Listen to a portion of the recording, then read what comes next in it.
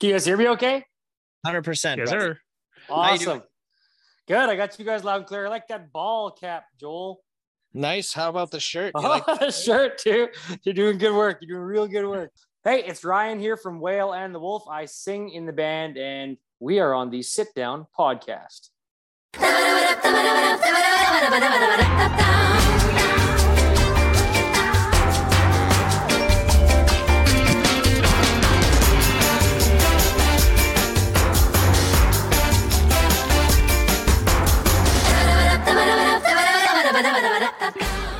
Have you heard about our new radio station? It's called Funky Moose Radio, where we play alternative and indie rock, sprinkle in some blues and Americana. We feature the music from our guests on this podcast at least once per hour. These songs can be in any genre. We're working on getting the station on every mobile app available, but the easiest way to listen is at funkymooseradio.ca. You should also become a VIP because we'll be giving away some prizes. Again, check it out at funkymooseradio.ca. Welcome to the show, Ryan. It's truly an honor to have you sitting here with us, hanging out through the Zoom call this week. So yeah, it's kind of crazy because I have Funky Moose. Okay, yeah, go ahead. I'm excited. I got something to say, but go ahead. Yeah. Okay, so I have Funky Moose Radio, and for new tracks, I always go through the whole list of what the distributor has, and I click, and then Whale and the Wolf, Canadian, play. I like this song. Okay, and this is Veins. So I put that on the radio, and it's playing a few times, and all of a sudden I hear the song elsewhere. I'm like, I know this song. I think we're playing that. Huh, cool. Then Evan. Yes, that's why I was excited. Comes over from Northern Royals and sits at Joel's house, and we talk about, you should check out this band. It's Whale and Wolf. Wait, I want to elaborate on this part of it a little bit. So Evan was in Saskatchewan for work-related things, whatever, and he came and spent a couple nights at my house. Or no, it was just the one night. But anyways, I was like, hey, you're in my neck of the woods. Let's go out and do some shit. So I kind of brought him around, introduced him to some people in the industry, and we had a hell of a time. And it was the day before he left. We're sitting on the couch, and we're just shooting the shit, and we're talking about Moose Fest next year and all this kind of stuff. And a mutual acquaintance, we were actually talking about Betty Jo Buck out of Regina. Shout out to Betty very Betty well. Jo. Love that girl. I was explaining to Evan who Betty Jo was, and I'm like, you got to keep an eye out for her. You know, if you see her, go say hi, all that kind of stuff. And then I ended up calling Betty. We're just, the three of us are on the couch, and we're just going through YouTube and watching music videos and just kind of shooting the shit. But I phoned Betty, and I'm like, hey Betty, if there's a band that, like, if you could choose a band to headline Moose Fest or come play Moose Fest next year, like, what's your suggestion? Like, I trust her. I know she's going out there. She's on the ground floor. You know what I mean? She is in the scene, man, and she is dedicated.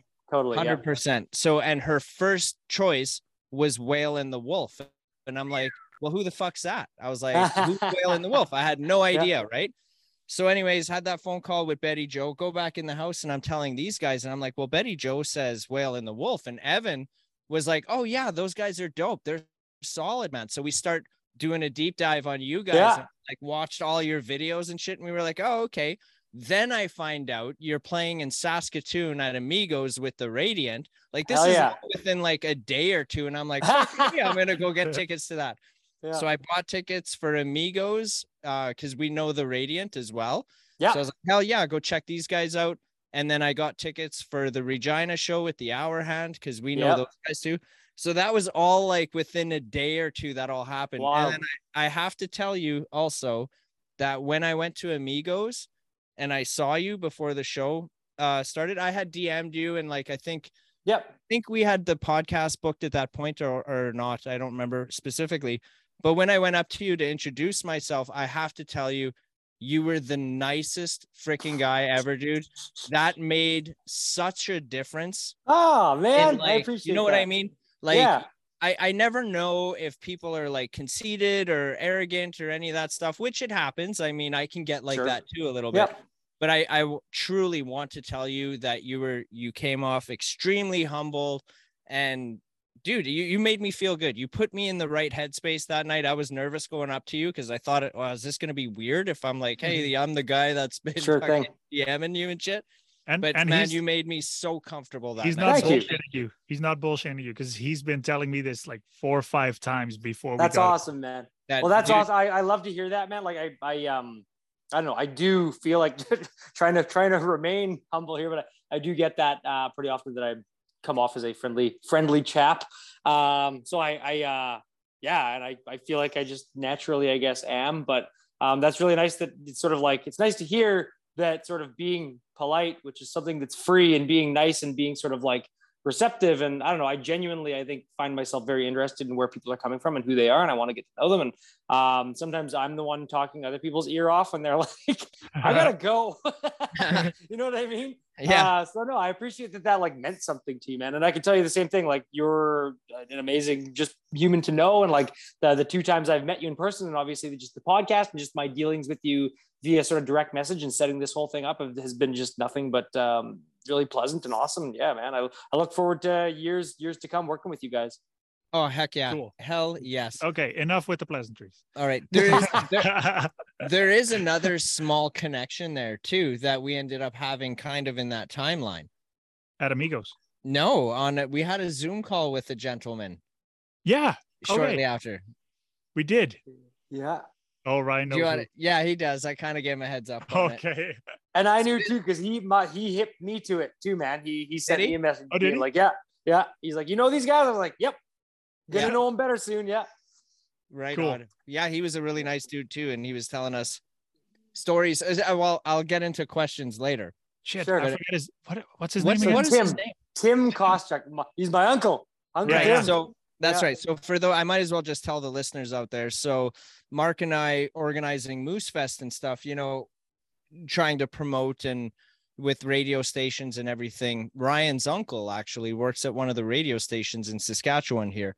And we ended up having a little meeting with them to see if we could do some kind of promotion for Moose Fest through him. And then that's how we found out that was Ryan's uncle. And apparently, correct me if I'm wrong on this, because this was a while ago, that you used to intern at a radio station or something, like before the band like made it to where it is and everything. Is that correct? So I worked in radio full time for like 12 years up until like 3 years ago when I switched sort of fields. But I was at a rock radio station in Edmonton called The Bear for like 12 years working on the morning show. It was it was a blast, man. Yeah. No doubt. What kind of stuff were you doing at the radio station? I was the producer of the morning. It was like a producer co-host kind of thing. So I was on the morning show kind of thing. Just a lot of it was pushing the buttons, making the dials work, making sure, I don't know. I guess when you're like producing something, you guys will know this. If you're doing your job correctly, nobody notices you're there. Yeah. It's when you screw up that they're like, someone fucked up. You know what I mean? Yeah. So that's kind of what I was doing. I was kind of like I don't know. It was like the end of an era for like the shock jock thing. And I was on a morning show that was like balls to the wall, like in a blue collar, oil laden market of Edmonton, Alberta, right when like the last oil boom was kind of like crescendoing and coming close to an end. But it was like, so the radio station had nothing but money to spend on promo, and the listeners were all like go hard or go home type folks. So we got away with a lot of stuff on the radio that probably wouldn't go over these days anymore, just as far as like the like stunting is concerned for the contests that we ran and stuff like that. And it was just like, it was an absolute blast. And obviously just the fun, like stuff that comes with working for the radio station, like going to all the shows and kind of getting to meet some people, you know, big rock stars and celebrities in the industry and whatnot. And trying to not piss yourself with anxiety when you're meeting like some really big heavy hitters and stuff like that. Like act like you've been there before, you know what I mean? Right. So like meeting the singer for Whale and the Wolf. Oh, the sure. First time at Amigos. Get over it, man. Whatever, man. We're buddies now. You gotta, you know. No. Yeah. So anyway, that's what I was doing for 12 years. And like, my uncle Tim, who you met, who is still in radio, he definitely was like sort of part of my career path. Just he was always in radio, worked for CJWW, the country station in Saskatchewan, forever and ever since I was, you know, a kid. So like going out and seeing him like doing on-air stuff and hearing him on the radio, it was just always such a thrill. And there was times when I was the Holly the cow, the mascot, out at like like station events and stuff like that. I remember one night I was like 18 years old or 19 years. I was probably 18. And we were like, I was living in Saskatoon at the time, and we had partied pretty hard the night before. And I remember I sprained my ankle, like doing something dumb, like jumping over a fire, being an idiot. I think it was jumping over a fire and not landing good. And I had to dress up in this mascot uniform, this cow mascot, the next morning and go in the like, must have been the Canada Day parade or something like that in Saskatoon.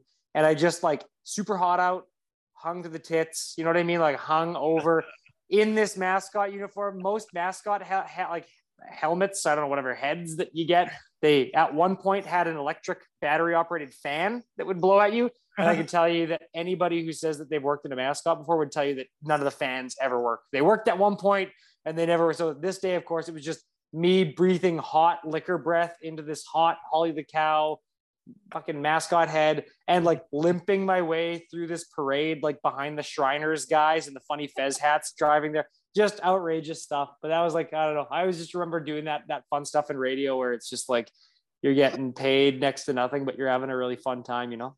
These episodes of the Sit Down Podcast are brought to you by Inspired Vapor Company.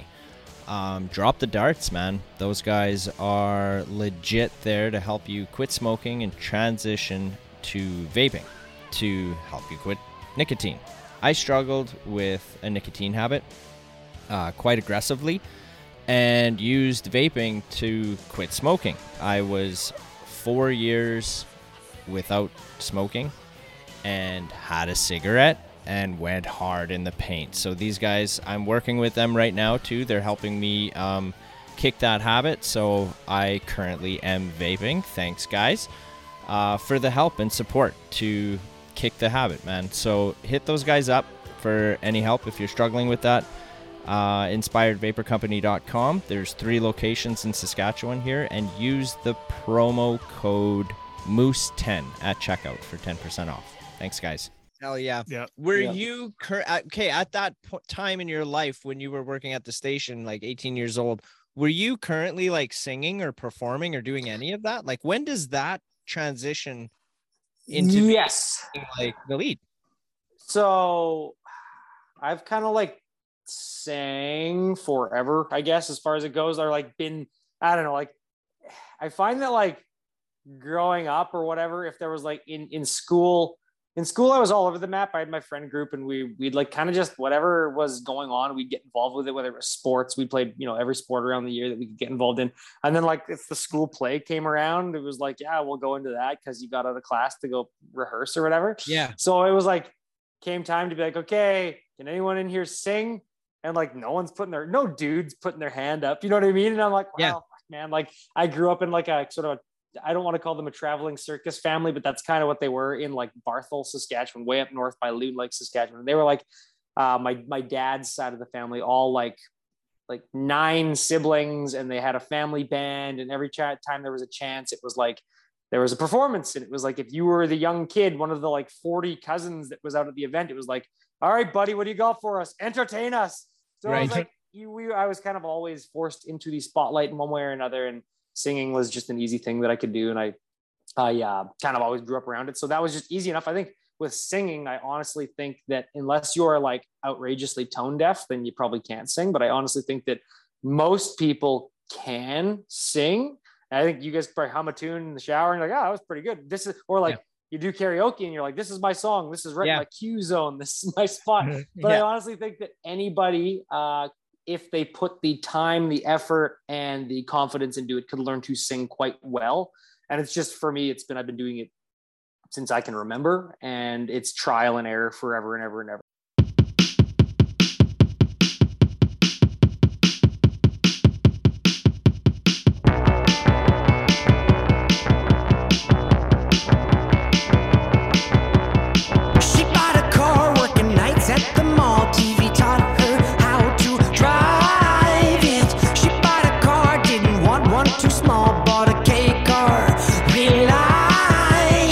That other boy wasn't pushy at all. She'd be the first one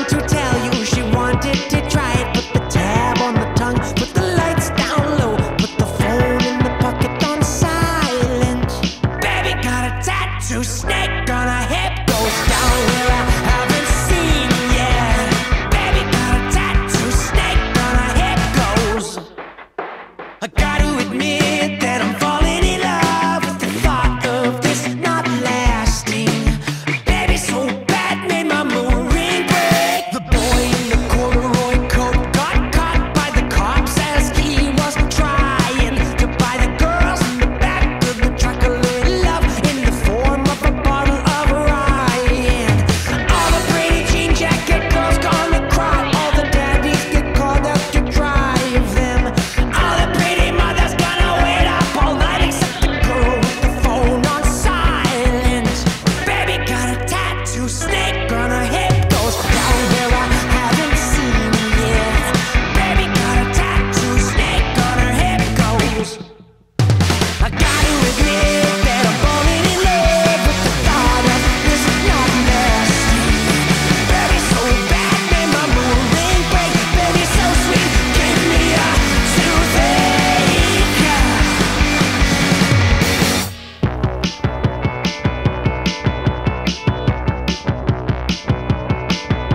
The girl with the third key got coaxed out to quit, but not before one more big blowout. They took the key, put it in the slot, opened up the door, and then they went for a midnight riot.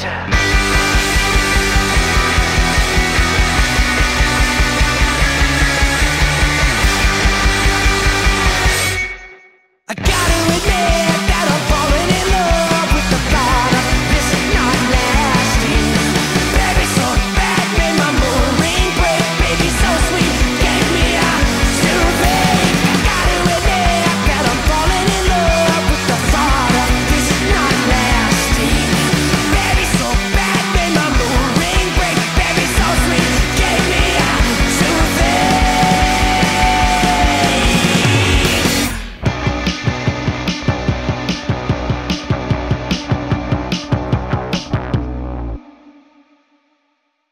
And so like the first bands I was in were high school, playing like cover songs, and no one wants to sing. And our bassist Lucas, who is still in our band today, I grew up playing with him, and he was another guy who would tell you the same thing, where he plays the bass because it's like everyone played the fucking guitar, everybody wanted to be the hot shot, pulling and he's like, no one played the bass.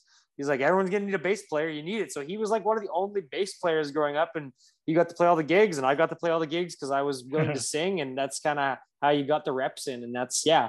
So cover songs, and it was always like, we're idiots, so we'd always like swing for the fences on the cover songs, like our guitarist, because everyone's got a guitar buddy in high school who can just shred like Halen and shred Guns N' Roses and stuff. So we'd pick the dumbest songs to play vocally. They were just like, well, Sweet Child of Mine, sweet, like Eruption by Van Halen, or like, you know what I mean? Like stuff that you could really flex on the guitar and was really cool, or like Ozzy or some Black Sabbath or something, where you're like, yeah, these are fun to play, but like you're putting a little weight on the singer here. Like, you don't know what to fucking do. It's so like, I had to, what song was it? It must have been Paradise City. Paradise City by GNR was one of the first big performances. It was a big school talent show, and we played that, and it was like, I don't know if I could maybe pull it off now, but like back then, no experience. And it's like, pull some of those notes out of your ass. You idiot, you Right. know what I mean? So That I makes just me think remember- of that movie. What the fuck's that movie where that guy's singing it at the house party? Oh, what was that? And it's that weird looking kid. Yeah, He was in a few movies. What was it? It was Yeah, called The New Kid. The New Kid. that guy actor Yeah. who's in The New Kid was the Yeah. one singing that. Wasn't he Yeah. in like fucking Hook? He's the little boy in Oh Hook. my God. Yeah. Cause he's a kind of an interesting looking fellow, I guess. Right. Yeah, Let's what see the here. hell's I'm that? going to look That this up. party movie, but like the crowd is just loving it, and he like falls The down New- and gets up. That's what Yeah. that made me think of. Uh, What the fuck's I that got movie? some Do you know what I'm images talking here. about? Yeah. Here, I'll pull it up. It Look at was this like a kid. My picture here. I'm gonna try and show it to you on the video. It's so grainy and terrible. It's just gonna look like shit on the pod. But it's this kid. Here he is. Can you guys do some editing and pull him into the corner? Yes. Yeah, I totally can. That'll save a lot. I'll blast it. Yeah. I'll blast a picture Yeah, of him in Hook yeah. here. This guy. Yeah. Yeah. Damn it, that's gonna bug me that the name of that movie, I can't remember it. Like fucking what's his name? Don't- Seth something's in it. Oh, that was Can't Hardly Wait. Is that With, the name of the movie? It might be, but the one where he's singing Paradise City, I swear that's in The New Kid. Maybe you're right. Maybe I'm wrong. I could be full of shit. It's one of those two. Well, those of you listening, just comment below on what the name Yeah, of it is. exactly. Figure it out. Someone don't- will fix it. Don't bother commenting, because by the time Joel is editing, he's gonna be Googling the shit out of it. Yeah. Find Yeah, what figure it is. out. Yeah. Yeah. It might have Yeah. been Can't Hardly Wait, but yeah. Yeah, that sounds one. right. Yeah. That totally sounds right. Where I forget the Seth guy's name, but he's like, yo, I gots to have sex tonight. And he's like got that backpack full of condoms and like It's Seth Green. candles and stuff. Seth Green, that's Seth who Yeah, it is. like He's the- Chris Oh, from yeah. Family Guy and like Yeah. Austin movie's Powers and called. stuff, right? He's Scott from Austin Yeah. Powers. Yeah. Yeah, Yeah. Jennifer Love Hewitt's in there. Yeah, that's a Mhm. good movie, but that's what that made me think of. Yeah. I just saw you doing that at like a house party singing fucking Yeah, we did that stuff. Like we did that stuff. Muse Canada, an inclusive, nationwide collective for all arts, culture, and entertainment communities to provide communication, opportunity, and resources through networking and essential activism. In plain English, that means if you are a musician and you need album artwork, there are graphic designers in the network. If you need a music video done, there are also videographers. Or if you are working on a video that needs music, there are musicians in the network as well. So if you go to muse-canada.ca and you sign up and you use the discount code FunkyMoose2021, you'll get a discount when you sign up. So yeah, it was just, I guess that's the origin of sort of where we all started. And since then, I guess Whale and the Wolf started in 2013. So on the lead up to that, I was always in a band. I was in a band probably every year of my life since probably like the year 2000 or maybe earlier, 1999. Just like when I was a kid, you know what I mean? Just fucking around and finding out how things work. Hell so yeah. your hometown is around Loon Lake? Is that what you said? That was where I was born. Yeah. So I still go up there. Okay. That's still like kind of the stomping grounds where I go and like breathe in and like reconnect with my roots. Try to do that once a year, you know? I was just there last weekend. Yeah, that's Really? Dog So Patch Dog Patch? Music Yes. Festival was Hell there yeah. last We've played weekend. that a couple times with Mark. okay. Yes. Yeah. Yeah. You bet. Yeah. Oh, dude, we that played was my first time there, and I had a freaking blast. That's like- a cool festival. Like you have no cell phone reception. You're like, you find the place and you're like, where the hell am I going? Right. Yeah. And Yeah. there's a point where you're like, I don't know, like, is this the right way? Maybe. And then there's this clearing and you're just like, there's a music festival happening in here. And it's like, it's a really cool, I don't know, it's a cool setting, man. Like you're in Heck the middle of nowhere and it's like a beautiful setting, the scenery, just the smells, the wildlife, the trees. It's a nice place to be in the world for sure. Agreed, 100%. I had such a good time there, and I think everybody there had a great time. Everybody was so polite, respectful. Yeah. So many campers there. It was packed. It was insane. Well, that's what we're aiming for with Moose Fest. Yeah, it'll get there. Definitely. Your We're gonna lineup for Moose Fest looks awesome, man. Isn't it Yeah. so fire? Like everyone's like, well, who's headlining? And it's like One of them. they're all headlining Yeah. on the main stage. Like, Yeah. fuck, man. Pick Dealer's one. choice. Pick one. That's who's headlining, I guess, right? Yeah. Who do you want to headline? Yeah. Yeah. Then that one, then come at 2:00. Agreed. Yeah, no, that just truthfully, they're friends of ours, and Yeah. that friendship has started from this podcast. Yep. Like truthfully, like that's how we got to know them, just as we're getting to know you here a little bit, and then we just stay in touch. And it's like, hey, what are you doing? Where are you going? Meet them at shows, hang out with them, go for coffee, that kind of shit. Yep. Like legit friends. Awesome. And it's like, hey, we got this thing. You want to come play? Let's go. That's Awesome, man. all that is. I love it. So easy breezy, minus like The red tape bullshit. the red tape. Yeah, like, of course. no red tape.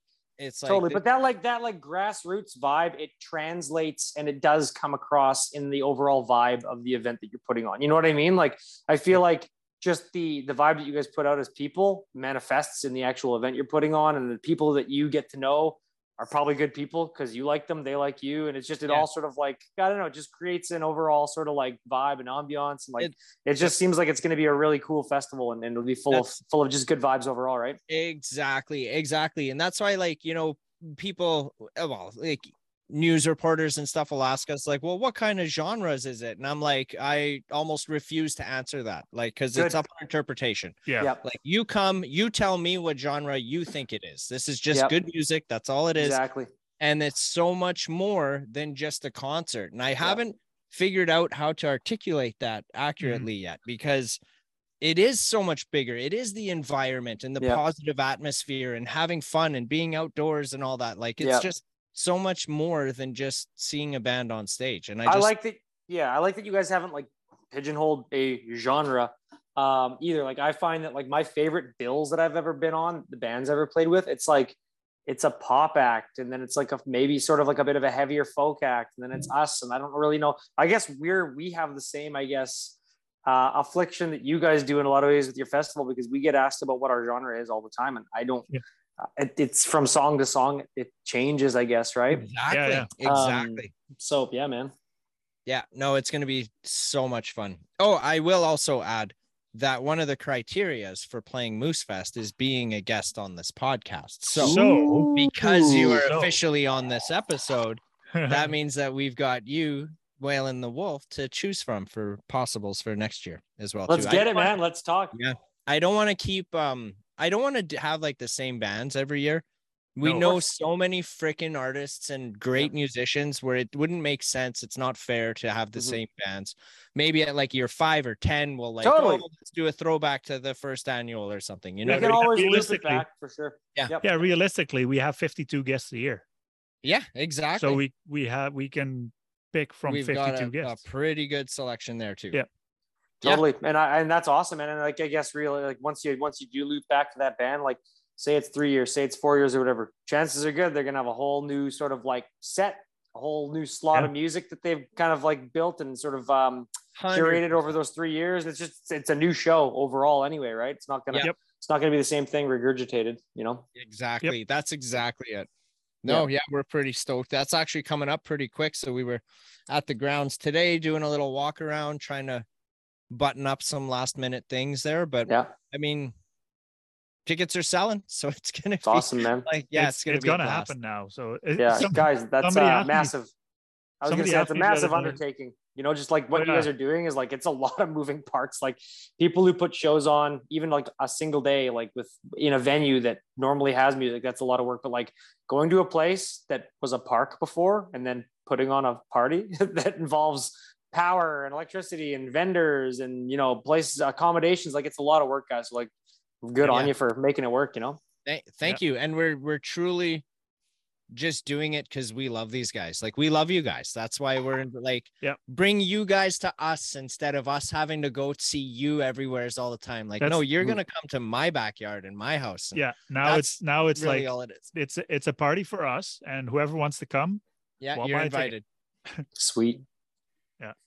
Yeah, it's gonna be dope. So you said you've been in radio for 12 years and you switched gears. Is Waylon the Wolf your full-time gig or no? So I do have a full-time job in the family biz out here in Edmonton, which is like kind of in the construction industry.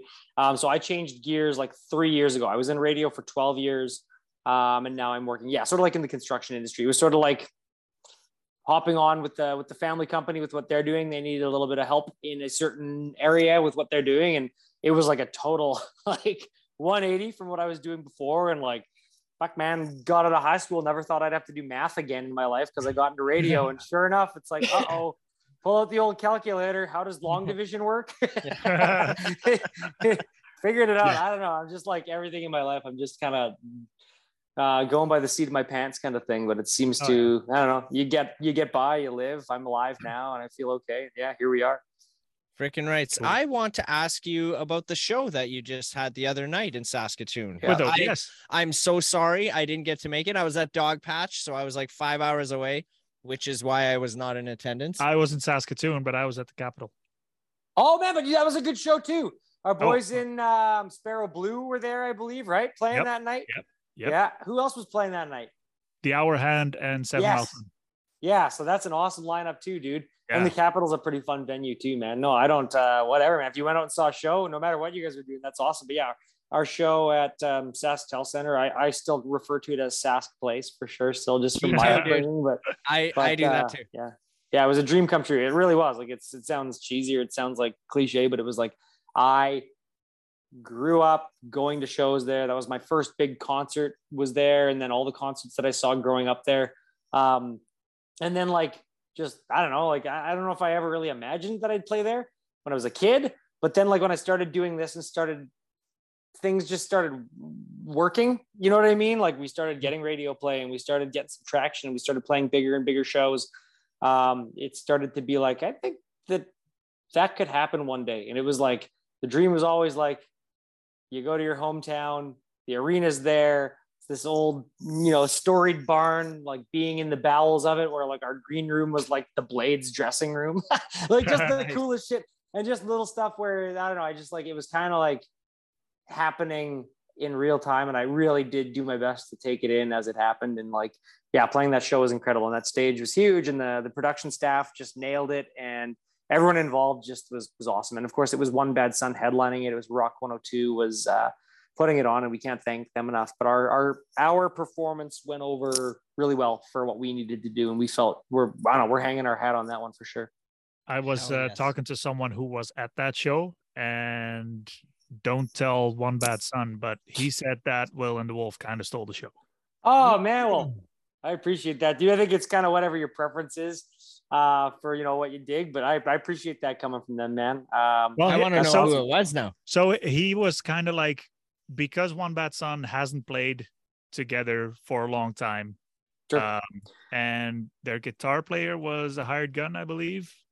Yeah, but yes. So they've played a few shows with Reed on the guitar, and he is like a consummate professional. Like I think the night before he played the Commodore in Vancouver with another band. So like he's a seasoned vet kind of thing. So yeah, totally. Right. Like I think they are kind of like just rediscovering their new lineup. They got a new bassist and they got a new guitarist. So it's just sort of like the growing pains that come with that, I'm sure. But everyone involved in that band was like a pro to like the nth degree. So I don't know, man. Yeah. Like it's always a pleasure watching them play. But the guy I was talking to, he was like, it was great.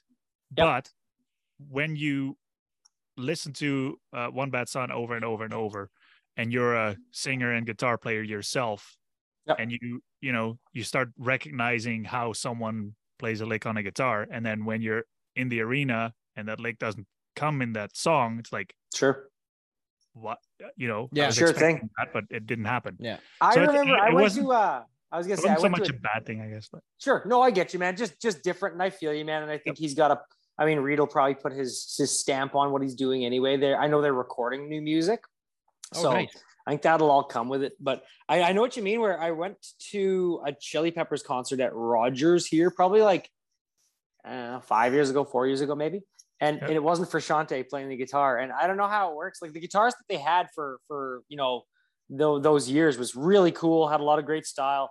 Obviously, like the Chili Peppers hired him, so he's one of the best in the world. But I don't know how it works legally.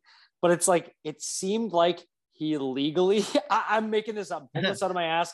But the only thing I can think of why he wouldn't play like the Chili Pepper licks, like the solo, you know what I mean? Like, so there was a couple songs where you're like, that's not how that goes. Yeah. Like it's cool. Like it's what he didn't sound wrong. It's just like, I've listened to that song a bajillion times. And I legit wonder, I don't know, maybe someone can answer that out there, is like, does Frusciante have like rights to some of that stuff, like with the writing credit, or I don't know. That's interesting. Maybe. I have something popped into my head about a week or two ago where I found out that like I think the three of us can agree nothing compares to live music, right? Yep. You can listen to an album over and over and over again. Yep. Just being at the show, seeing it live is so much better. It's like not being a fan of football, but you'll go watch the Rough Riders play and you'll have a fucking amazing time. You know what I mean? Yeah, totally. So I'll kind of compare it to that. But what I was going to say is I found out that Garth Brooks has like extra verses. No, don't laugh because I'm being serious. Okay. Has an extra verse to a song for sure, maybe multiple songs that he only performs live. You will never hear it on an album. You won't hear it streaming. You won't hear it anywheres unless you go see him live. So he's got extra content to go there, which it adds to the live experience. Yes. Right? So that being said, having like a different guitar solo or something on the live stage could potentially have some type of appeal to it because you won't hear that anywhere else. So it'd be like the Tragically Hip, like when Gord ripped off did the Killer Whale tank in the middle of, I believe it's 100th Meridian, I think. Maybe it's fully completely. but where you're just like, and that they did record that live, and that's like obviously on the radio. And it's like an 8-minute cut of that song, but it's like he just goes off on a tangent. And you're like, when you go see the Tragically Hip, you're like, at any given time, Gord could do something that's only going to happen here once, and then that's done. You know what I mean? So it is definitely, you try to, I mean, that was the thing about the show that we played in Saskatoon this last week, where it's when you have a big stage like that, you got a lot of people, and there's, you know, I don't know. I just feel like if you're playing a club, like let's just say Amigos or whatever, right? You can get away with murder on stage with just, I don't want to say sloppiness. I don't want to say sloppiness as far as like playing sloppy, because we never want to do that ever. We always want to be as tight as we can possibly be musically. But I think that you can get away with maybe a little bit of a longer stop down between songs. Maybe I'm dicking around like hard on like a bridge where I'm just, you know, rambling or whatever the hell, and just adding to the vibe or whatever. But I think with that SaskTel show, you have a hard 30 minutes that you have to hit, and you don't want to go over because you don't want to be an ass, because everybody behind the scenes hates your guts if you go over. It's just like, I just felt like our band had to be bigger. You know what I mean? In our performance, had to, whatever we normally do in the club, we needed to amplify it. It's like, you know, clowns, they put their makeup on to accentuate their facial, everything on their face, you know what I mean? So their smile looks bigger, their frown looks bigger, their eyes are doing stuff, and it's more expressive. And I feel like we kind of, in a roundabout way, have to do on a big stage like that, gotta kind of do that with your body and with your performance and with the bravado that you put forth. So playing those big shows like that, which we only play X amount a year, you know, God willing, more in the future per year, but it's Moose Fest. Hell yeah. But you know what I mean? Like you just, it's per show, depending on the venue. You're right. Like, and that's the beauty of live music. Like you said, like I still prefer to play like an Amigos or to play like an Exchange over those big stages, just because it's, I don't know, it's more intimate, you know. I'm like right there with the people, and it's, you're making eye contact, people are reaching their hand out, you're giving them fist bumps, whatever. So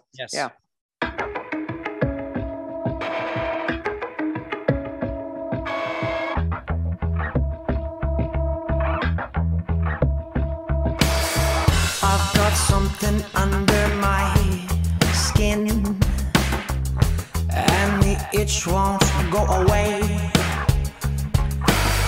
It's my original sin, the poison that I crave. Come along for the ride, I'd make you feel better. Cut the rope that I tied, but then I broke my skin again. You got me fiending for that first high, but the feeling's not the same. You got me stealing, killing, I die, just to feel you in my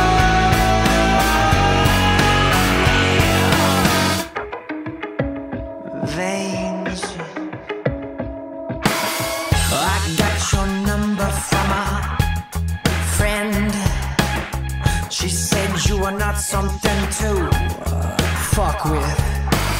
Such an intoxicating blend of born again approaching and come along for the ride, I'd make you feel better. Said goodbye to Mr. Hyde, but then I drank from you again. You got me fiending for that first high, but the feeling's not the same. You got me stealing, killing, I die, just to feel you in my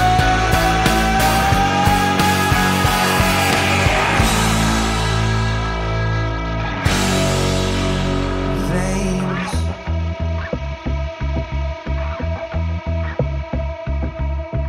Once bitten, twice shy, she told me I'd bare my teeth if only you showed me you're unholy. My unholy, you're unholy.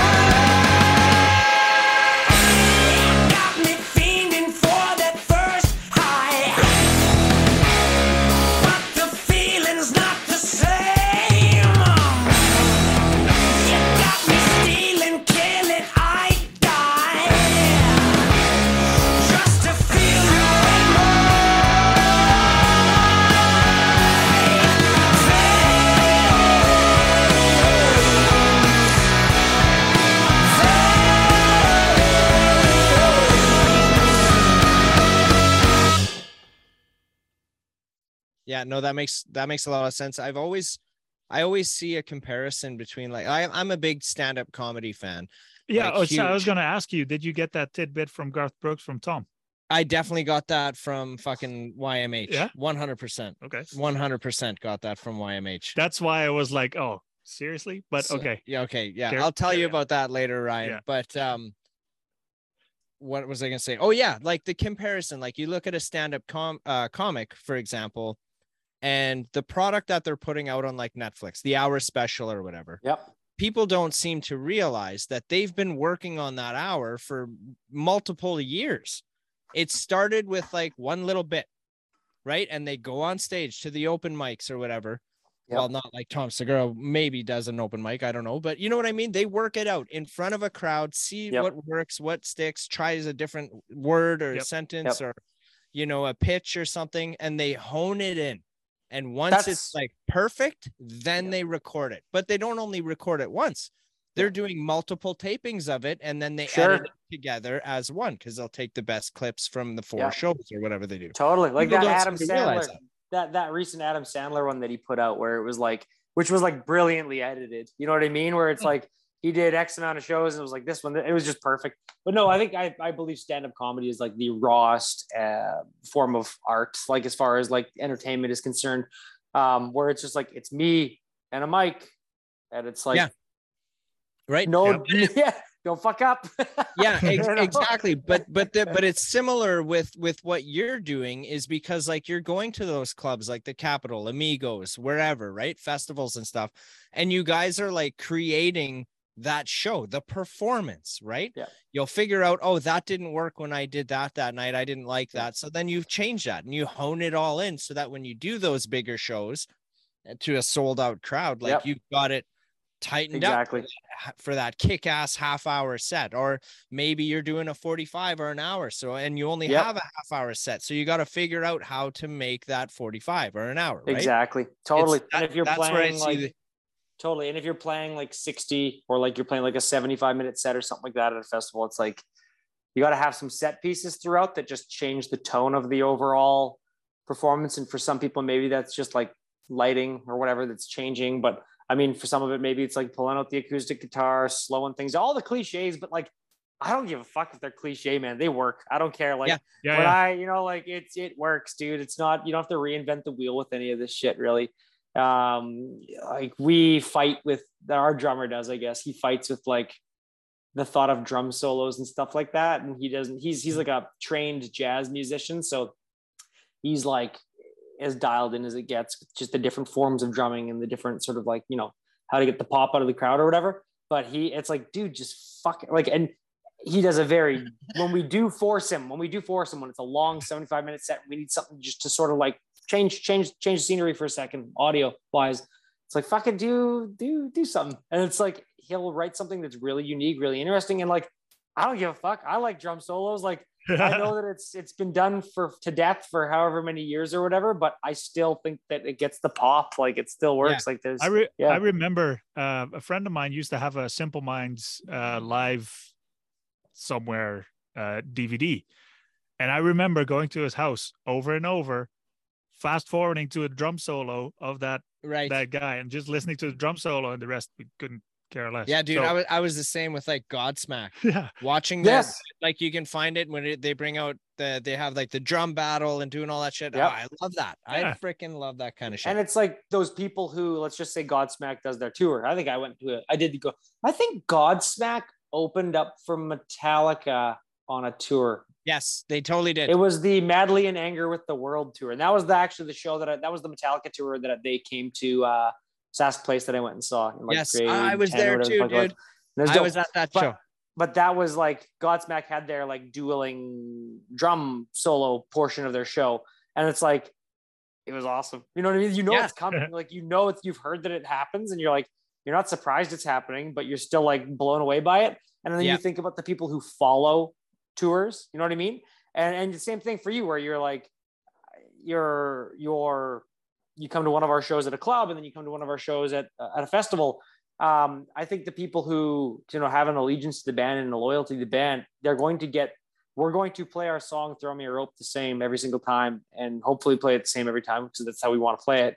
But it's like they're going to get a different little thing from the drum solo, or they're going to get a little bit of different banter between songs, or you know what I mean? So that's what, and I think people get a kick out of it. And that's like, you know, the Grateful Dead and like Dave Matthews back in the 90s and stuff, where it was just this like ravenous following. And I could go through all the bands that had the ravenous followings, where like people went to every one of their fucking shows for like, you know, 10, 12, 30, whatever, however many days in a row. And it's like, they're getting something different out of it. They must be, or they're just, you know.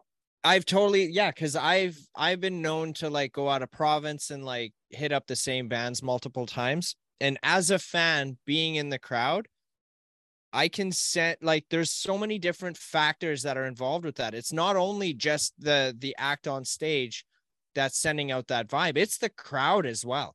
You're in a different city. The vibe is just different. Yep. Yeah. Like totally. Right. So I've seen like the same set, the same show in different locations, and just, it hit me differently each time. Yep. And it was like the exact same thing. And I feel like it might grow over the however many days in a row you go, or however many shows you like, just the, I don't know. And I really and truly think like, I would just imagine like, I don't know, like a band like Fish or whoever, you know, like those bands who had those ravenous college followings that just like came out to, like, I would deeply appreciate those people who came out to every single, like if I saw those people, like, I'd be like, fuck, like we're doing something right. You know what I mean? Like, I don't know. I'd just be really, really stoked on that. You know, the one cliche thing that I can do without? The encore.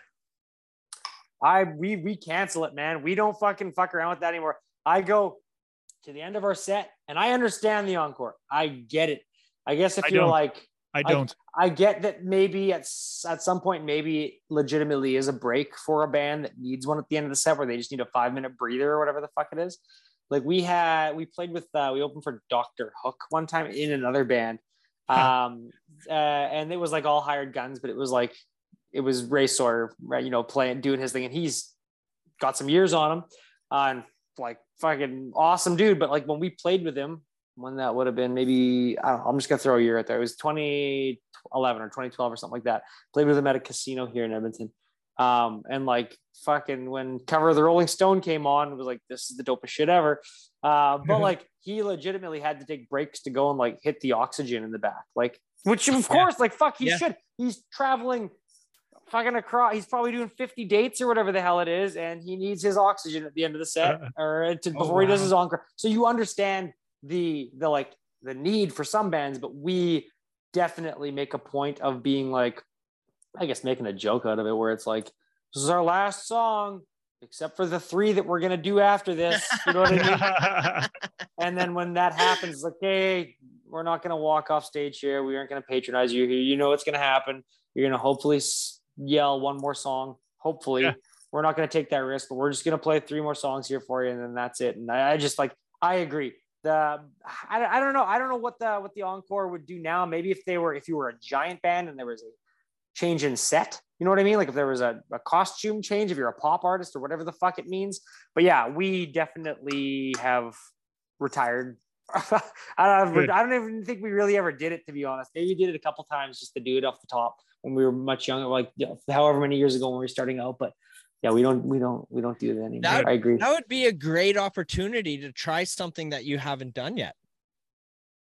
No, because no. Don't you think? No. Fucking play that new song that you're working on. Hey, let's fucking try this out in front of the crowd. They want an encore, something they've never seen before. And then boom, here you go. And then it's a song the crowd doesn't like. Fuck them. That's the last song they hear. Good. Yeah, no. Yeah, you're making no, but it would be like, you'd have to do like 3 songs and, you know, stick that one in the middle or something if you're going to do that. Yeah, I think, we usually like to do on our last, let's just say our like fake encore, like a deep, like a deep cut, like to start it out that like, that's, you know, one that's definitely people, if they know our band, they've listened to, and that's, you know, very heavy, I guess, like upbeat. And then the next 2 are like, just like the kind of like, if you want to call them, I don't know if we can call them hits, but like the, like, as far as our followers are concerned, like our hits, like bang it off with like a deep cut, and then 2 of the ones that they've been like, that they need, that they've came to to hear, and that's sort of how we round our set out usually. So yeah. What's the song or songs that are your favorite to perform? It's funny too, because we have like a few songs that we have not released that are recorded.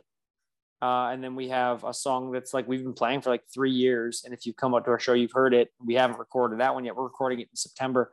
But like there's a couple of them. It's not even just that they're like new and we haven't played them to death and I'm not sick of them. It's just like I feel like because they are newer or more, you know, like late in our catalog, that we've just grown and written, I think, better overall songs over the year, which you should. Like, fuck, man, once you start like, I don't know, like I'll never be self-aware enough to know that our writing's not as good as it once was, but like I would always hope and think that like you're always progressing and always getting better, no matter, you need to. And that's another reason when you go back to like talking about how don't pigeonhole yourself in a genre. It's like, fuck, I'm glad we haven't, because I don't know, when I'm fucking a little older, maybe I'm not going to want to be singing about like heartbreak and shit. I'm going to want to be singing about some stuff that means something to me now at like an age where it's not, you know, no, it makes, that makes sense, I totally get it. It makes all the sense in the world. Cause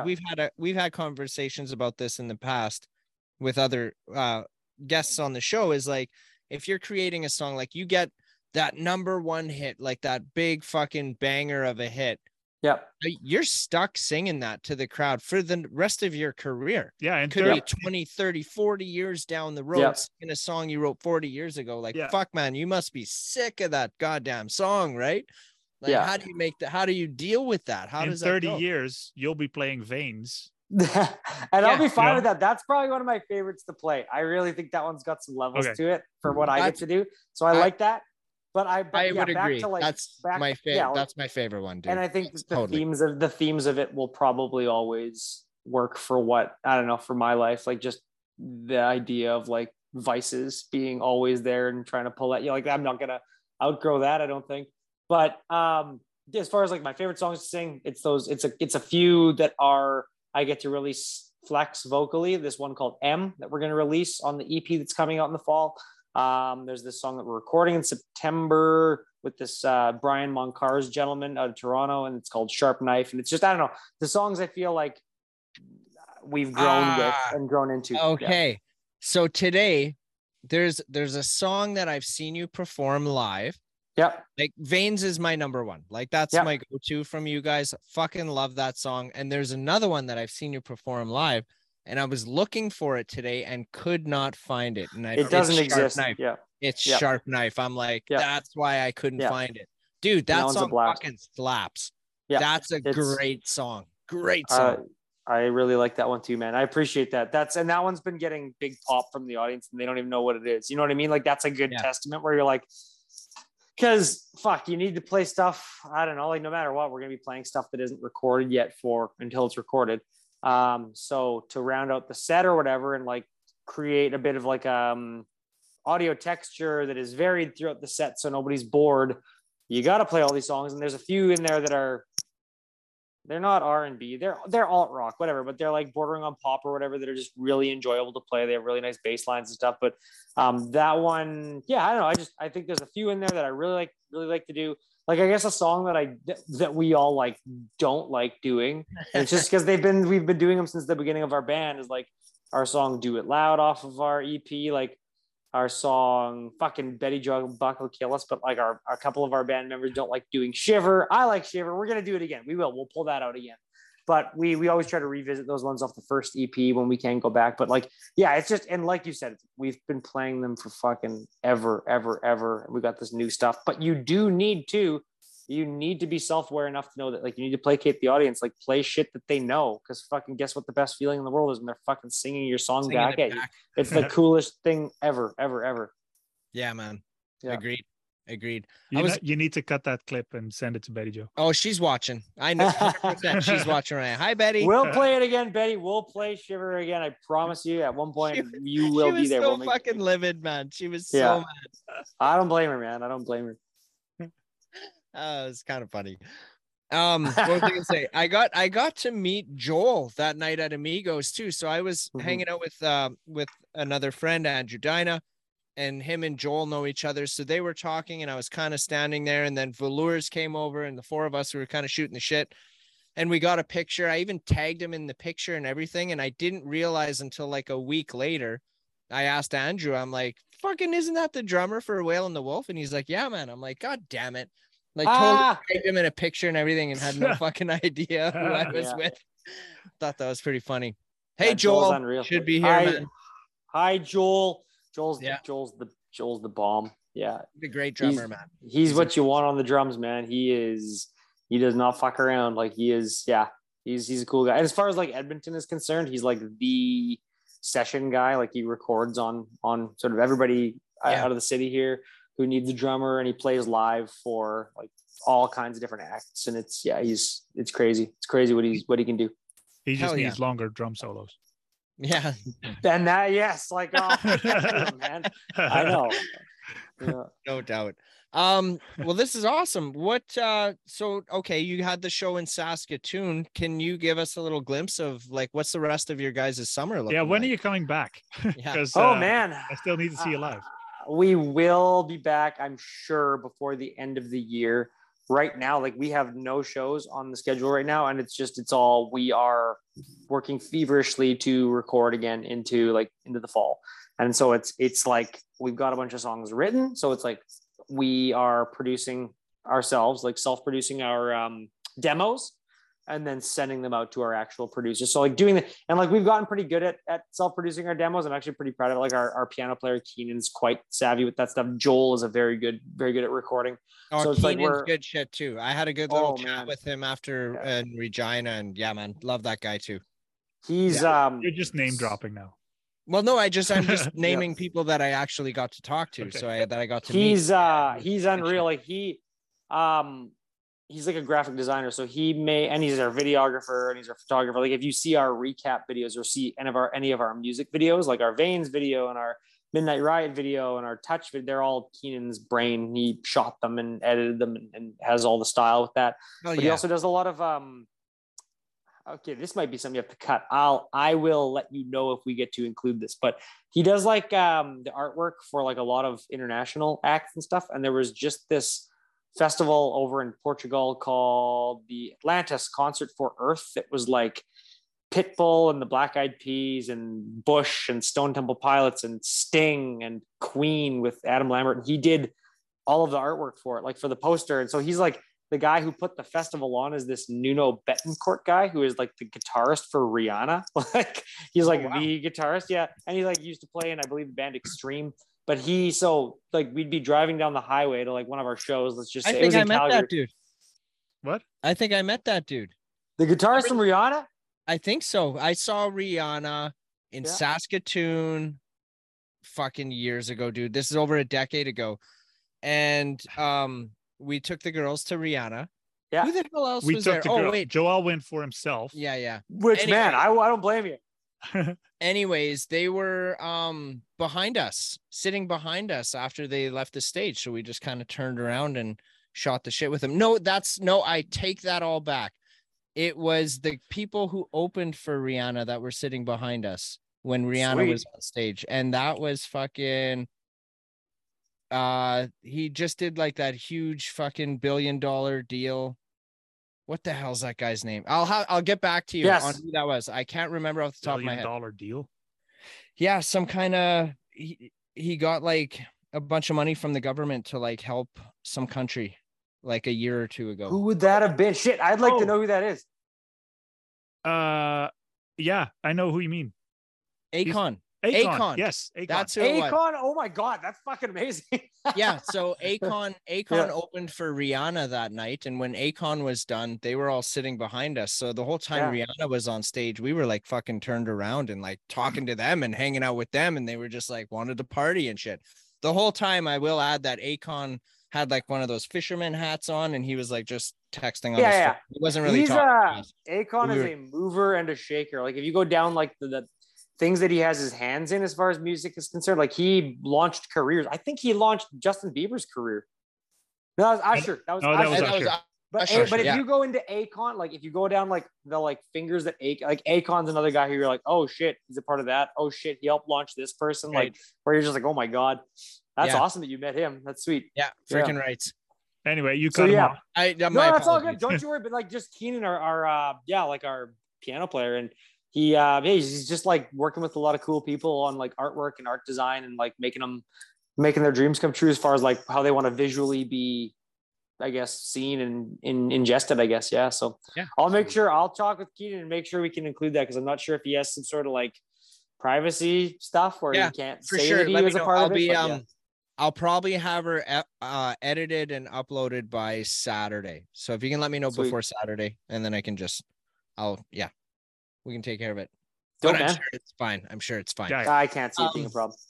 Okay, so then you don't really have any other shows coming up right away then? It's all like Just the creation side the of it. next thing. Yeah. And it's like, it's the most important thing. Like it sucks because the most fun thing is performing, but like the stress of like, I feel like we might, because Veins was like our most sort of successful song to date as far as like, I guess radio play is concerned. And we've other successes with a bunch of our songs as far as like they have more streams and they have this and that. But like, I feel like in our next batch of songs, we have songs that I would relate back to songs that we've already released, and could be like, okay, well, I associate that song with that song, and that can be the placeholder for that on our new EP. And it's not like I'm trying to rewrite the same songs. I'm not at all, but I'm like, fuck, we as a band still need to write the next EP's like Veins placeholder. That's just a fucking banger.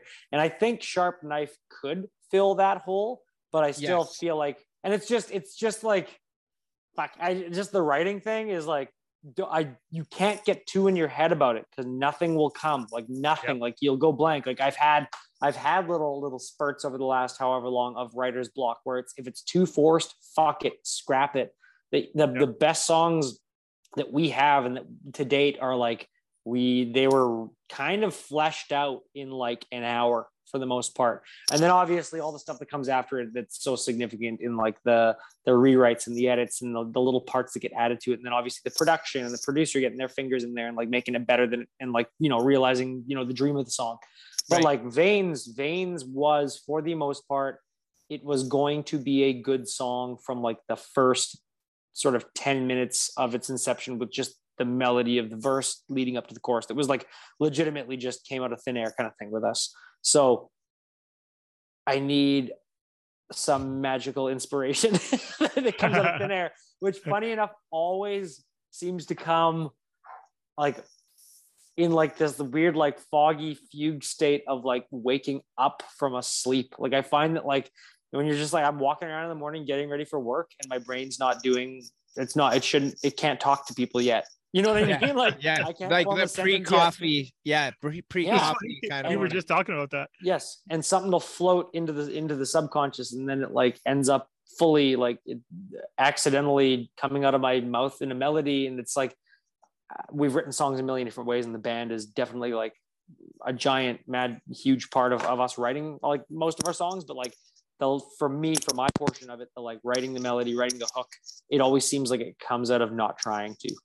At all. Like it just floats out of somewhere, and it's like, thank you, whatever did that, or wherever that came from. I don't know. But so that's right now, I guess, like for like our schedule, it's like we've got these songs that we're gonna record. They're gonna be dope as fuck. They're gonna be awesome. We have like, an album's worth of songs that we're going to record over the next 3 months. But it's like the next set of songs that we release, and it's always like this, are the most important thing that we've ever done in our career, and they got to be done right, and they got to be done good, and we got to fucking nail them to make Moose Fest next year super dope. You know what I mean? Yes, I love it, man. I fucking love it. I'm also curious, how far have you guys been able to tour? Like, we've gone, so we've never been out of Canada, but we've done like Vancouver, Whitehorse, all the way over to like Montreal. We've never been to the Maritimes yet, which is unfortunate. So it's fucking like Halifax would be amazing. Like I've heard, obviously, like, fucking, I don't even want to put Newfoundland into the realm of the Maritimes because like, I think you just lump it in, but it's like Halifax to Newfoundland to like, let's just say St. John, it's like a 1,000,000-hour drive. You know what I mean? Like, you need to go out there and just play there. But like, we've never played, let's just say like Moncton or Halifax or anything like that. So I'd like to get out there, but we've played from, I guess, from tip to tip, like I guess Vancouver to Montreal is the furthest east we've gone. Ottawa, Toronto, Windsor, all that stuff, right? A lot of Ontario and whatnot. But yeah, it's all, our story so far has been all based in Canada. Yeah. Canada. So Whitehorse was cool. Is New Brunswick, the fact that you haven't been there, is that because you don't have the connections there, or is that it just didn't end up on the map?